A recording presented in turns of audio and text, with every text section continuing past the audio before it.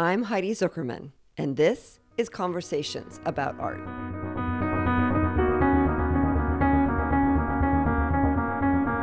I've spent my life connecting people to art to make their lives better. This podcast talks about art in contemporary culture and why we should care. Each episode is an impactful conversation with people I find interesting and think you will too, about their life, values, and always about why they think art matters. This is Conversations About Art.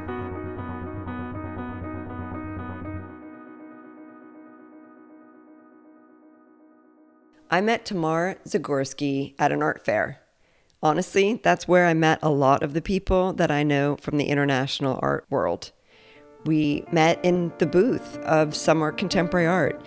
She worked with Irit Meyer-Sommer, and I had shown the work of one of the gallery artists, Yehuda Sesportis, and that's how we got connected.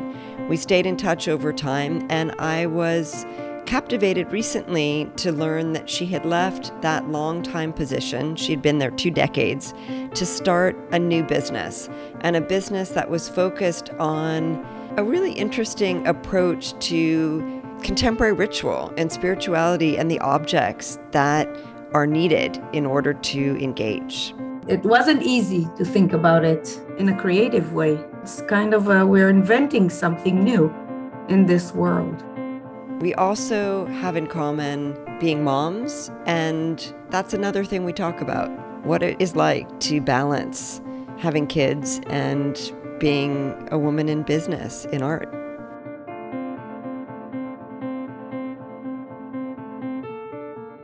I was thinking about the last time we saw each other, I think was in Tel Aviv, right? And did we run into each other in a coffee shop? I think we met either at the Armory show or in Art Basel, Miami. But it was, I think, 8 or 10 years ago. Oh, no. You mean when we met the first time? The first time. Oh, the last time? Yeah. When were you here in Tel Aviv? It was Thanksgiving of 2019. Yeah, the very first time we met, I think, was in Art Basel, Miami. Mm-hmm. Part of what we do on these podcasts, it's almost like personal geography. Like, were you in this place at this date? It's like playing, I love it. It reminds me, in Israel, because it's not that small, but when I grew up, we were 4 million. Amazing. And I remember still today, you meet someone and then you always know his brother, his sister, his best friend. It's always like, where were you? Oh yeah, I know him. I know her. I know you. You feel you always know someone somehow here. I actually like that. I'm in Orange County now, and there are 3 million people here, and I certainly don't know other than a small amount of them. We live in a neighborhood now where we know our neighbors. Every house is filled, and that's so different than living in Aspen, where so many of the homes are second homes or third homes, and they're occupied sometimes, but not all the time. And to live amongst other people, to be part of a community, feels really amazing to me. Amazing. I felt every time I went to an art fair, there were times when I worked at the gallery, we went to, 4, 5, 6 art fairs, and you see the same people all the time from different countries, but you feel like it's a community. Yeah, and I grew up in a very small town in the Negev, which is the desert part of Israel. We were 2,000 families. That's it. Very small place. So I grew up in a community, a real community, a little bit bigger than a kibbutz. My boyfriend shared this, I don't know if it's a quote or an idea or whatnot. It actually came from a coach of ours, and it's not about the destination, which at this point we know, right? And It's not about the journey, which we still think it might be, but instead it's about the company. And, who do you want to cross the universe holding hands with? It's interesting. It's true. And you are now, there's so many things that we'll talk about. And sometimes I start kind of in the past and move to the present, but I'd actually love to start in the present with you, and then we can move backwards. So you are now in business with your partner, your life partner. With my life partner in the past 22 years or so. Yes. Yeah. I worked at Sommer Gallery for almost 20 years. And a year and a half ago, I left the gallery and now I'm managing the studio of Guy Zagorsky. He's an Israeli sculptor. He also worked at the gallery. So it's not that awkward for me to work with him. But again, now it's only him and me. So we are partners and I'm managing his studio. And it's not easy to live with an artist. What a cliche. Almost 2 years ago, Guy, he works with iron and steel and he does large scale sculptures. But he thought of doing a special series of Seder plates, which will be created at the same language as he does his sculptures, from wood, from porcelain, from different kind of materials. And he thought of it as a small sculpture, not only as a Seder plate. This was in 2020, before Pesach 2020. The pandemic was already here. So he made this series of Seder plates and people loved it.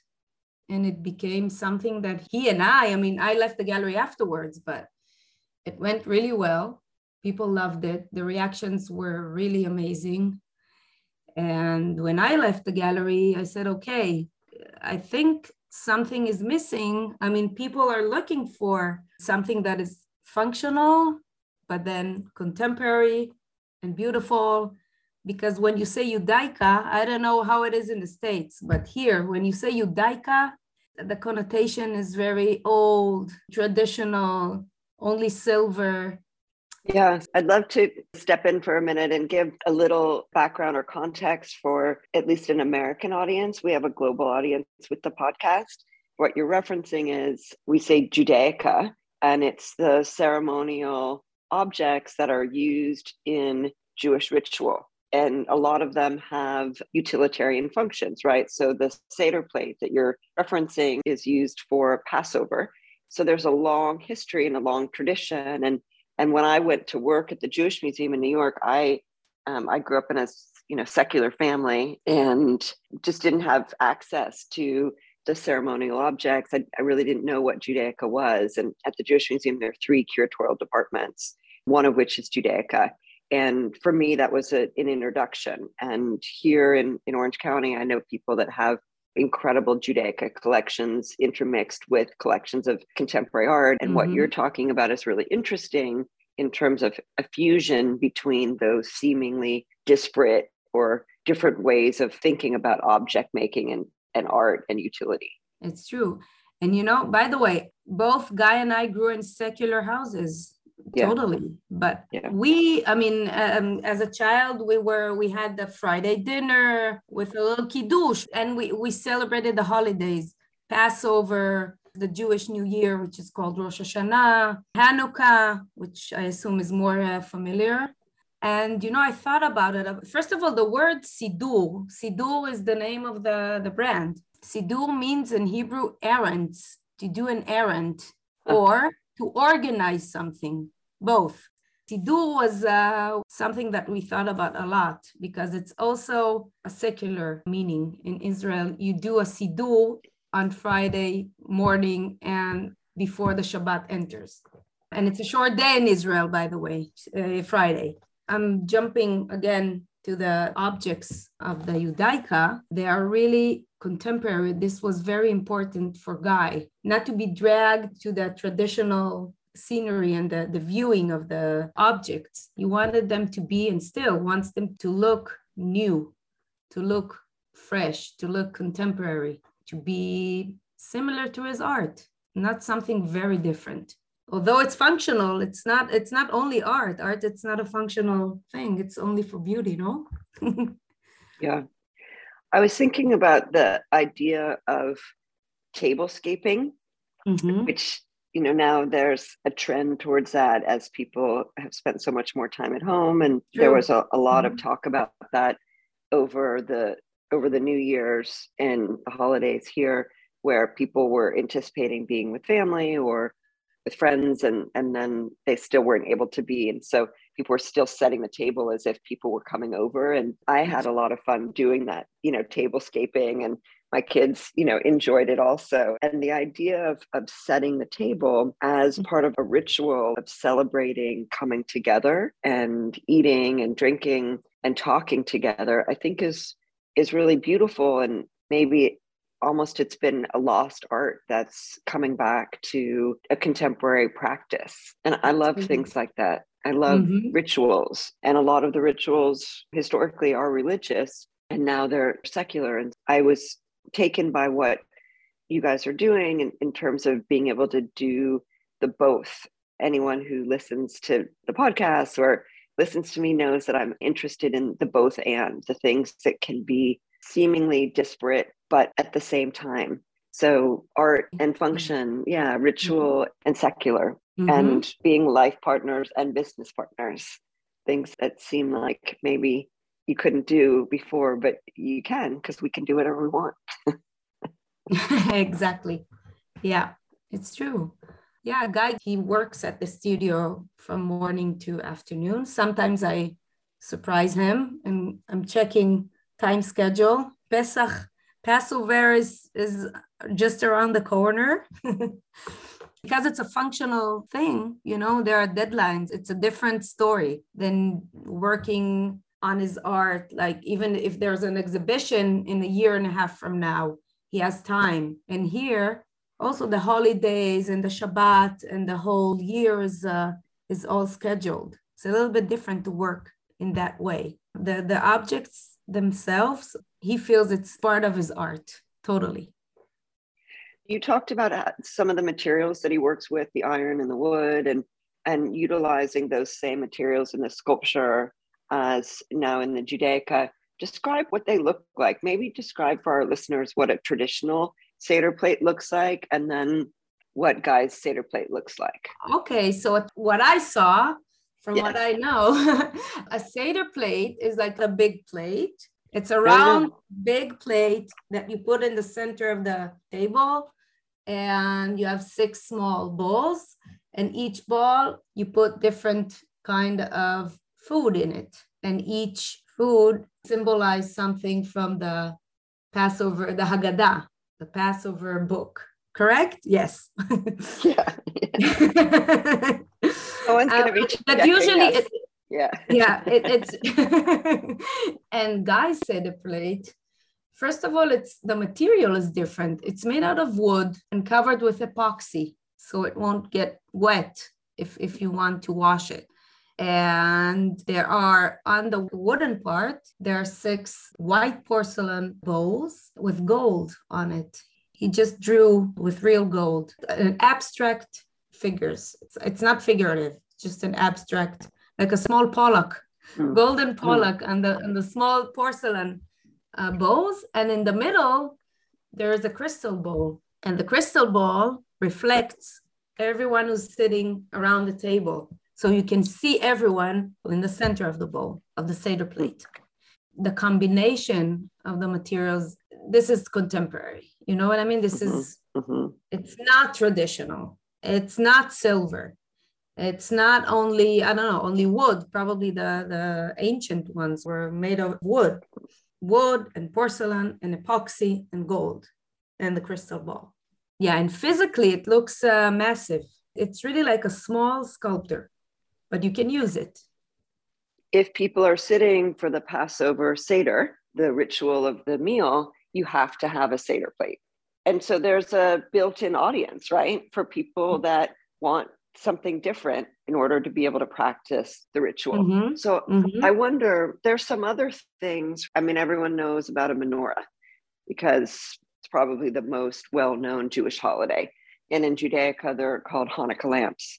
Are there plans to move into some of these other Judaica items? Yeah, he created a Hanukkah menorah, which really looks like a sculpture, a modernist sculpture, also wood, porcelain, and gold. I wanted to say something about the porcelain and about Guy. Guy, his practice in his art, in his sculptures, he loves adventures. He tries different materials every year. I mean, he works with everything in his studio and he practices by himself. And the porcelain, he has a kiln for it and he studies the material so good. And he knows that he will use it also for his art, for his sculptures, not only for Siddur, for the Judaica. It's not a separate thing for him totally. So he did a Hanukkah menorah. Yeah, it looks really different. On the Hanukkah menorah, you have 8 candlesticks and a shamash. Shamash is the highest one, or the one who is different than the other ones. And this is the candlestick and the candle that you light, the other 8 candlesticks. Each day you light another candle. And the Hanukkah menorah, the shamash was separated. He built a Hanukkah menorah with 8 spaces for candlesticks, and the shamash was in a different place. It looks like a small installation on the table. So you referenced the fact that Guy also worked at the gallery. Does that mean that he was represented by Summer Gallery?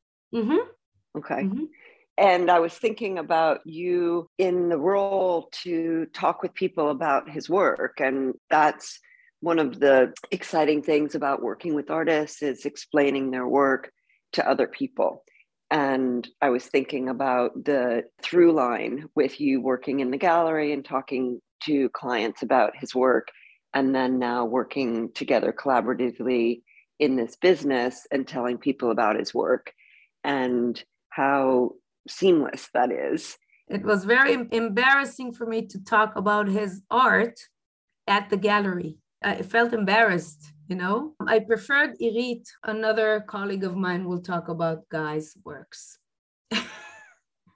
You know, that's I felt it's not professional, you know. Although it's only in my mind, it's only in my head. It's a very honest perspective. There are many art world couples where the gallerist, the dealer, has some kind of relationship with the artists or people that work at the gallery, or it's not uncommon. And, you know, when you love someone, you're invested in how people relate to them. And there are a variety of different levels of awkwardness that can occur, right? If you're talking with someone about someone's work and you have your own relationship, your own personal relationship, your own personal investment in that person and their work, you know, separate and beyond the business relationship of representation. Mm-hmm. So does it feel better to be outside of the gallery circumstance talking about the work? Does it feel more in alignment? Wow, it's a tough question. I'm thinking about it all the time. You know, at the beginning, I felt the same. I felt embarrassed to represent my husband, you know, my partner. Yeah. But, you know, a year and a half passed and I feel it's more organic to me. It's more natural. Now I'm happy about it and I'm not embarrassed, and I'm totally okay and honest about it. It was really a conflict for me. And now it's less. And I must say that the fact that Siddur, the Judaica brand, I'm saying it out loud, I launched it. Yes, you did launch it. It's easier. Yes. It's like another, you know what I mean? It's another thing that is mine, but although Guy creates the stuff, it's more easy for me. But indeed, it was very difficult when I was working at the gallery. It wasn't easy. I got a message from a friend of mine the other day sharing about how he was able to make something happen that had been kind of a long-term dream. And he said, "You were the one who told me to say it out loud. You were the one who encouraged me to manifest it." And this isn't someone who believes in stuff like I do. You know, like I believe in saying it out loud and manifesting. And, you know, this is someone who has a totally different perspective. There's incredible power in saying something out loud. And so for you to even take a moment to kind of hesitate or recenter before then saying, "I'm saying this out loud, I launched this," you know, there's an incredible power in that. And, you know, standing in that place of authenticity and strength and creativity and innovation. And it's one of the reasons I wanted to invite you on the podcast to talk about it today, because I think that life, it's more, for me, exciting and alive when it's courageous.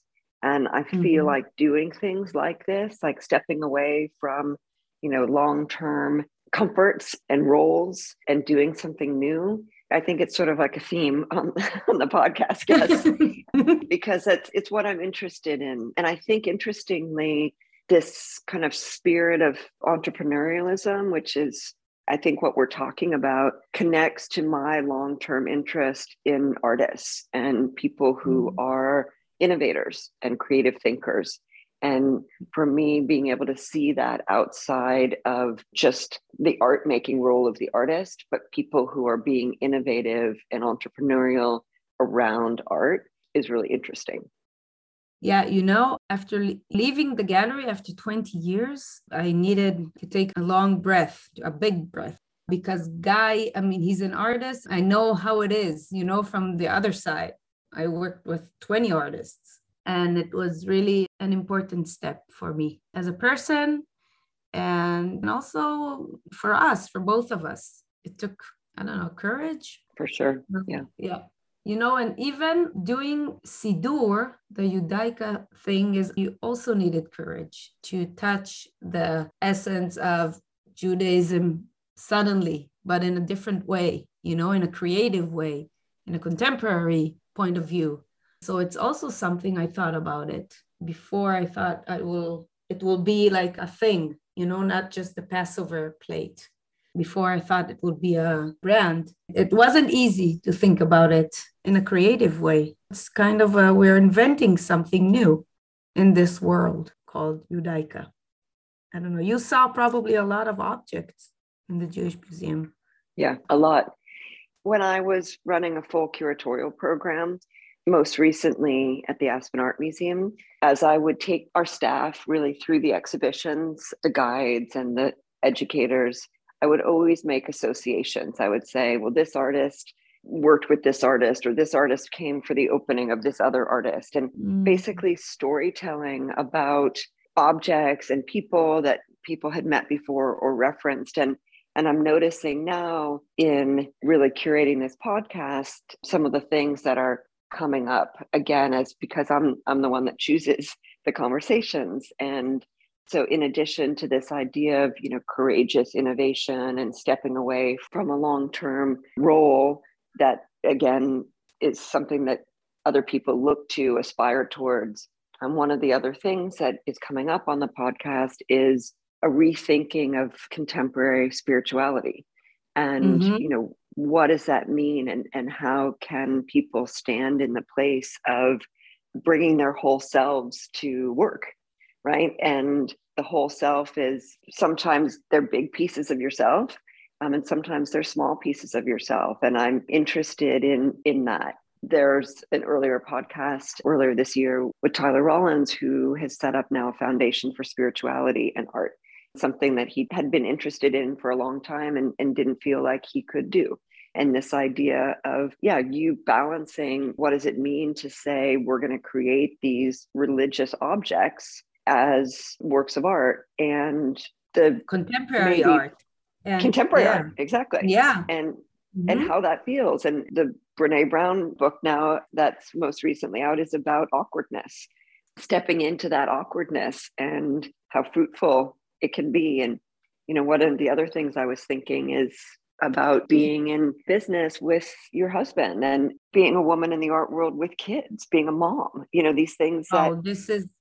Wow. I remember, Heidi, when I was Irit and Irit, my former boss, the owner of Summer Contemporary Art, we were talking about it a lot, of being a mother and being a businesswoman in the art world. There aren't so many women gallerists, no?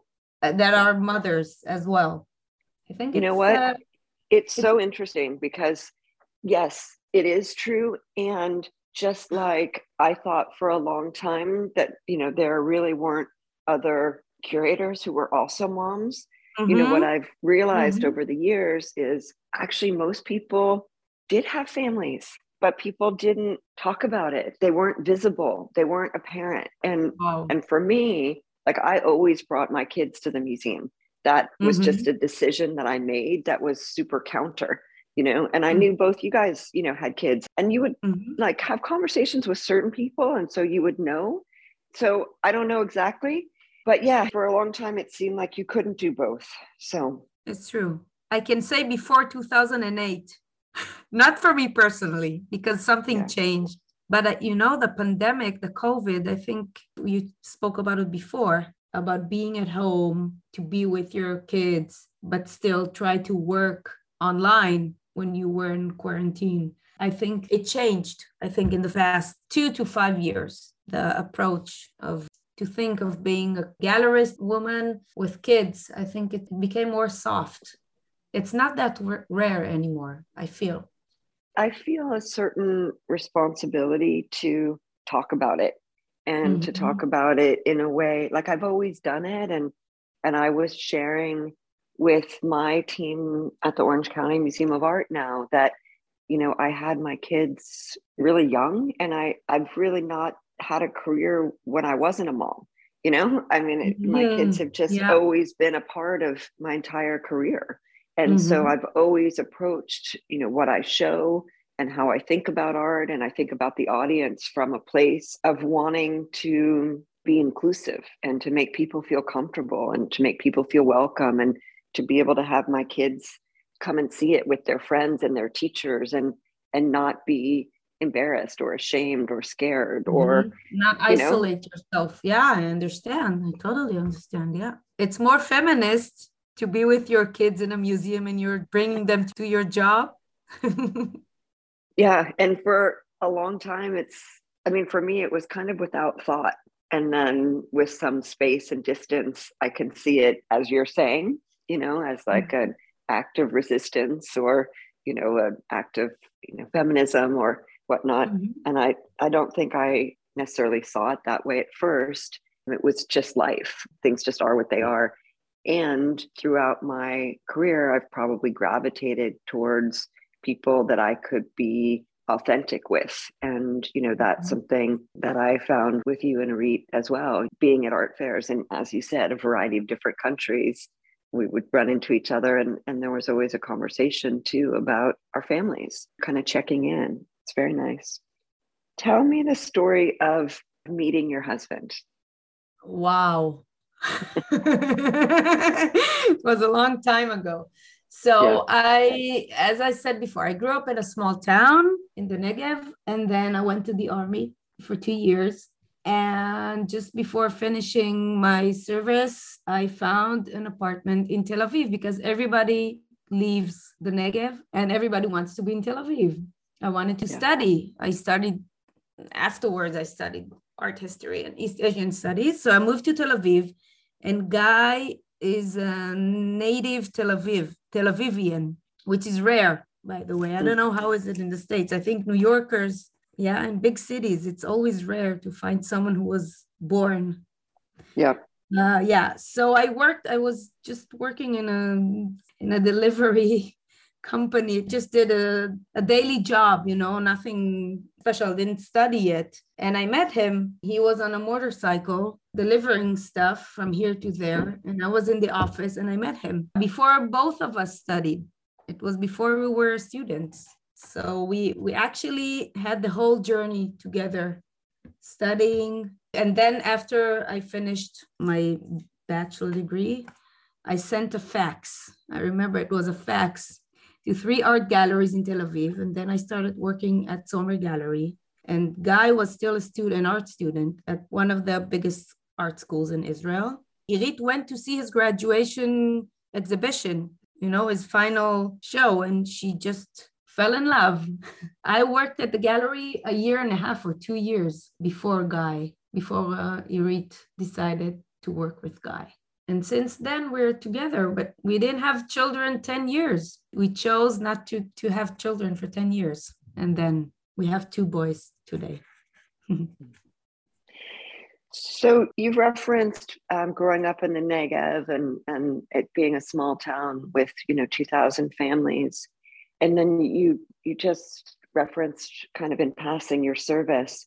Will you talk a little bit about that? And I don't know how many of our listeners know about the mandatory military service, and you had a pretty interesting job. when you were in the military. So can you tell about some of that? Yeah.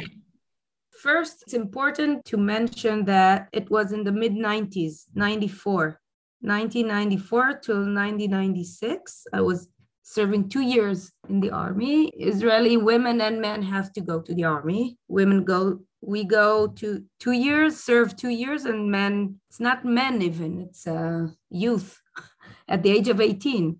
Men serve 3 years. And I went to be, it was a kind of a prestigious job to get in. I was a tank driver. A tank driver. A tank driver. But you have the course. It's also in the south part of Israel. There's a big base there, but again, today I'm looking at it and I'm what did they? It's not part of me. It's not a part of me today. I mean, it is, but it's strange. I'm looking at it and it's strange. It's something that I'm not connected to at all. But it was a nice service. I have friends from there. It was really an adventure for me. And your kids, they'll have their service? Wow. Think about that. Yes, they have to, still part of the Israeli obligations you have to do. I mean, when I grew up, it wasn't a question. It wasn't a question. You went. You didn't think about it. You didn't need to, yes, no, what will I do? You just went. Everybody went. Today also, but you asked. You asked me, will they go? It was never a question 20, 30 years ago. So tell our listeners about the Israeli art world. Talk a little bit, if you will, about the galleries. I mean, we've been referencing Summer Gallery, and it's for sure one of the most well-known galleries from Israel internationally, first or second. Definitely at the very top. And part of that is the participation, right, in the international art fairs and being visible in that way. And, I've been in Israel a fair amount, both personally and then also having traveled an exhibition to the Israel Museum, a long time ago, and having been on research trips. And I don't know the level of kind of transparency into the Israeli art world there is, in a global way. So I'd love to have you talk about it. Israel it's a small art scene. There are around 12, 15 art galleries in Tel Aviv, contemporary galleries, that are active, and they represent artists, even not only artists from today, I mean, young artists, mid-career and older artists. But the interesting thing about the art world in Israel, the art scene, we have many art schools all over the country. So a lot of people want to be an artist, artists. So the art scene itself is not so big. There is the Israel Museum, the Tel Aviv Museum. There is a very beautiful, I don't know if you've been to the En Harod Museum in the north, in the kibbutz. Which is I have not. Beautiful museum, an amazing museum. They have a great collection of Israeli art. It's a small but very vibrant art scene. And there are a few art spaces that artists founded, that are run by artists. There's a Center for Contemporary Art, which is not a museum, but a nice space that shows not only Israeli art, but contemporary art. It's small, but very lively. I mean, you have every 6 to 8 weeks, there are exhibitions are changing and openings, and it's all happening in Tel Aviv. And Summer Gallery wasn't still. I think Irit was a pioneer in terms of bringing contemporary young international artists to Israel. It was a very local art scene until the beginning of the 90s. Wolfgang Tillmans and Ugo Rondinone were shown here when it was a very local scene. Yeah, and showing young artists graduating from art schools was also rare in the beginning of the 90s. This is what Summer Gallery did. and grew up with the artists. Today there are, some of them. Today, actually, there's an opening at the Tel Aviv Museum, a very big group exhibition, a lot of the Israeli art collection. They're pulling out the contemporary art collection of Israeli art, and it's going to be a nice opening, I think. As I said, I've been there a lot, and I think it's an amazing place. And I talk all the time about the innovation there and the food and the fashion, in addition to the art. And I think that sometimes by having maybe less space, there's, more opportunities to kind of bump into people, not just like physically, but intellectually. And that kind of proximity, I think, is really amazing for creativity. I think the point that you made about the number of art schools is really important because it's an indicator of how being creative is seen in the culture. And it's something that's important and relevant and something to aspire to, which isn't the case everywhere. Yeah, we live in a very special place, Heidi. It's true. The ground is burning, but it's a place where you have an opportunity to be more creative, I think. It's not more creative, but very creative. Not only in class in visual art, we have dance companies, which are very successful, Batsheva Group Company, and we have Inbal Pinto Group Company, and also in music and food, always was good, but now more good, better. Yeah, I think that's true. So tomorrow I ask everyone, why does art matter? I don't think you can live without art, really. It's a cliche, but I think it's true. It's culture. It's a must. I don't know, you feel alive when you see art, when you live near and through art even more. If you can do it yourself or be part of it, it's great. What didn't I ask you that you wish I did? Something funny. I woke up this morning and I told myself that I could be a filmmaker working on biographies because I love people. I love to hear stories about people. And even at the gallery, for years, I love art, of course, but I love people more. People who make art and people who love art. It's interesting. I often say that my favorite thing to do is to look at art with other people. And it's because I learn something new each time. And what I learn something about is the thing we're looking at, of course, but I also learn something about the person that I'm looking with. And I also learn something else about myself.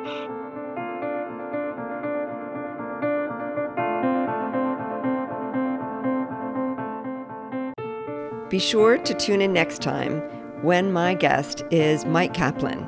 Mike is the CEO of the Aspen Skiing Company. He is also a longtime close personal friend and a collaborator.